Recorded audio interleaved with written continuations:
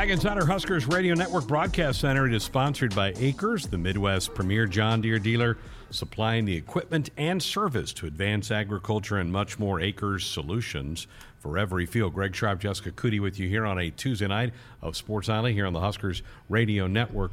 People have been talking about day by day for some time now. This is a big project that has been a couple of years of undertaking, and it is ready to be shown on the big screen here in Lincoln coming up this weekend. And we are delighted to be joined tonight by Justin LePera, who is the main producer for this movie about Husker football from 93 to 97.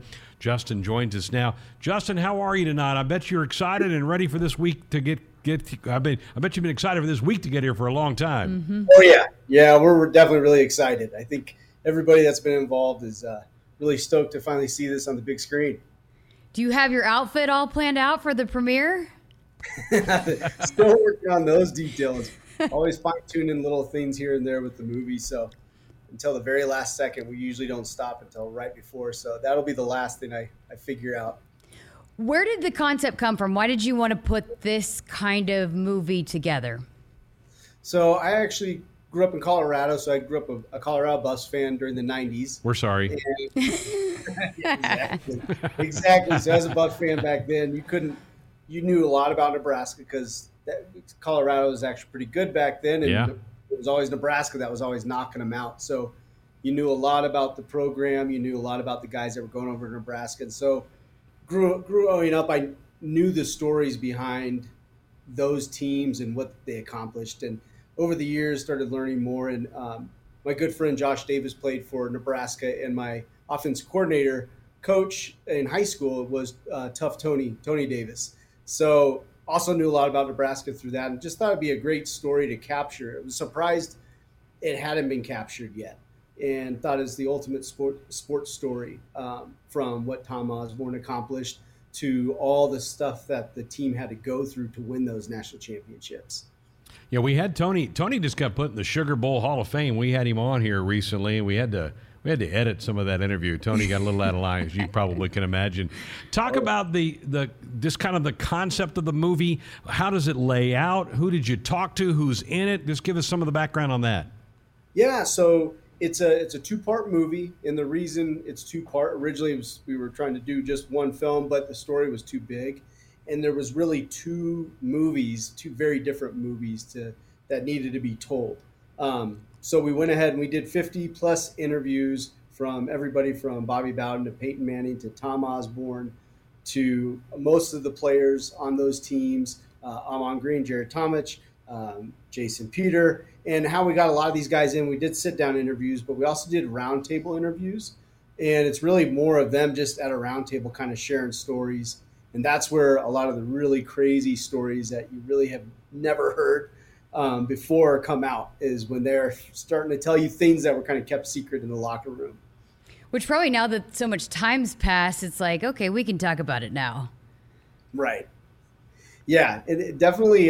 There was a couple times where I'd be interviewing one and I'd hear a story, and then I'd tell another person before we even got into it, I heard this story, and they're like, wait a minute. They told you that? And so there was a lot of that going on too. But yeah, a lot of them were like, this is our legacy, and we should be really proud of it. And I think sharing some of the struggles that they had to go through to show what it takes to win a national championship and the way they did it and how they did it was truly remarkable. And I think they realized that, in order to tell that story, you have to tell everything that went on. In the modern world of college football, Justin, Alabama's the kingpin.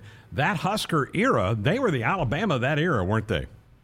They were, and I still think on paper that 95 team is the most dominant team in college football history.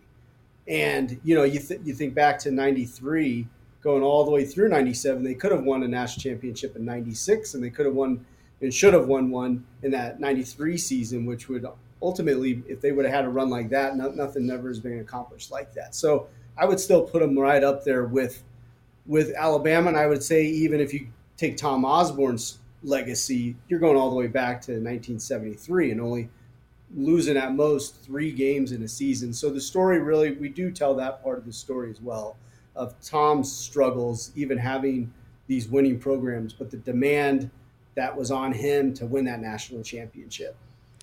Everyone has, their favorite player, and obviously everyone loves Tom Osborne. But, when you watch a documentary, like I go back to The Last Dance or some of these sports documentaries, and you see interviews and you see a different side, you kind of walk away liking people a little bit differently, or someone stands out to you. Who, I guess, became your favorite character after doing all these interviews that might not have maybe been what you would expect to be your favorite? Ooh, that's a good question. It's a great question. I think couple guys really standed out in their interviews that were really fun. Dwayne Harris, Troy Dumas, those guys, Jared Tomich are some characters that, you don't see a lot of interviews with them, but the way they tell the story and what they dive into, from Abdul Muhammad and Corey Dixon doing an interview together. I mean, they were all really good. I think, those guys stand out quite a bit. Tommy Frazier tells a heck of a story. And we really dive into the full Tommy Frazier story. I feel like in some ways you've only heard one side, or you've only seen the, little pieces that build to maybe a different story. And so it was great to talk to him, and also to Drew Beringer, who's Brooke Beringer's sister as well. So we got some great insight from that family dynamic as well. Most of the former players, Justin, and we're speaking with Justin LePera, who's the producer of Day by Day, which is going to air this weekend here in Lincoln. Most of the players talk in reverence of Coach Osborne. Did that come across when you did the sit-downs? Oh, yeah, absolutely. I think even in the interviews, they still don't want to let him down. And I think that's how Josh Davis, was able to get a lot of them to maybe join in on the interviews, was, hey, this is for Coach Tom Osborne. And I think, once again, didn't want to let him down. But yeah, definitely, they really played for him, and that really shows in that 96-97 season. But that's a big theme in this whole series of these two movies is, what Coach Osborne's going through, and in the end, this team rallying around him, spearheading this journey that they're all going on. I do a lot of video editing, not to the tune of, two movies, two documentaries like what you're about to put out. But I know, like, when you do an interview and it's fantastic, and then there's a part where it kills you to leave it out, but you just don't have time for it. So you mentioned all those great stories that you didn't hear, that we're going to get to hear, that maybe we didn't know about going through it. Was there a story that you had to leave on the cutting room floor? Yeah, definitely. There's some locker room stories specifically that I hated leaving on the cutting room floors. Definitely. Some of them I don't think Coach Osborne probably would appreciate having them filmed. But yeah, that was tough, because there's when you're doing, you only have so much time, even in these two movies, to develop these characters and to really kind of try to provide their full perspective. And so some of these stories you really need to do to build that. And so it's really tough pulling some of those. But a story I could tell you that was pretty interesting was with Tommy Frazier, that we're not going to be able to tell this side of the story. But, there was a rule in the locker room, and there's a section of the locker room where the defensive ends and the defensive linemen basically all had their lockers. And no one was allowed to enter that section of the locker room unless you were a defensive lineman or the linebackers. And essentially, I guess every day after practice, Tommy Frazier would walk through there as early as a freshman and get pounded on every single day after practice. And every single day he'd keep coming through that locker room, getting pounded by Dwayne Harris and the guys. Why did he do that? I think when you hear more about Tommy Frazier's story, I think it was him saying, you guys may have your rules, but I've got my own set ways of doing things. And as the leader, he showed up, and you'll hear a lot about him not being very well liked, but it was because he really came in and said, I'm going to be the starter. I'm going to be the star, and everybody's going to fall in line to what I want to do. And obviously upperclassmen and other teammates aren't going to take kindly to that. So that's a big theme but a part of that is also probably why they had the success they had with Tommy Frazier's being that kind of a leader. But yeah, I think that was a big part of it. He was not too concerned about being liked, it sounded like. Scott Frost is the current head coach, and Trev Alberts is the current AD. Do they both make appearances in it? Yes, they both do. And so Scott's interview was great, and Trev Alberts as well. Trev is a lot in this first movie because it's really a focus on that first national championship and getting to that point. And then Scott Frost, you're going to see a lot more in the second movie and his journey. And it's pretty incredible to hear from Scott just what he went through. It was very tough on him coming to Nebraska after being at Stanford. And that he attributes to a lot of that molding the type of person, the toughness he has today. Not only that, but then you go to movie one with Coach Osborne and some of his struggles and people wanting him to win those national championships right away and having these demands on him. And you see a parallel connection there with Coach Osborne or with Coach Frost and what he's trying to do now with the program. And it was the program and the fans sticking with Tom Osborne through that tough period. And I think it's so quick to just push your coach away if they're not winning right away. Whereas Tom really needed to develop that team and that culture. And it took him 20 years to get the culture that he wanted. And that culture is what ultimately is the reason why they had that success. That's fascinating. I bet was Brendan Stye, he was terrible, I'm sure, in his appearance. We work with him, obviously. Right. So Brendan's a character. So we also, he's so big and dominant that we also got him on camera, walking towards the camera, doing parts of his interview. In fact, part of the trailer that we have that's out, as well as even in the opening, he's kind of that final figure you see kind of coming at you, telling you about what kind of story you're going to have or story you're going to experience. And so, yeah, he's quite the character for sure, and has a lot of passion still behind that team and that time. He's nicknamed Tiny, by the way, Justin. Yeah. So just call him that the next time you see him. What? Okay. I was about to say, that was brave of you to put a camera in front of him doing the tunnel walk. I mean, you would never know if he's going to just come right after you. Yeah.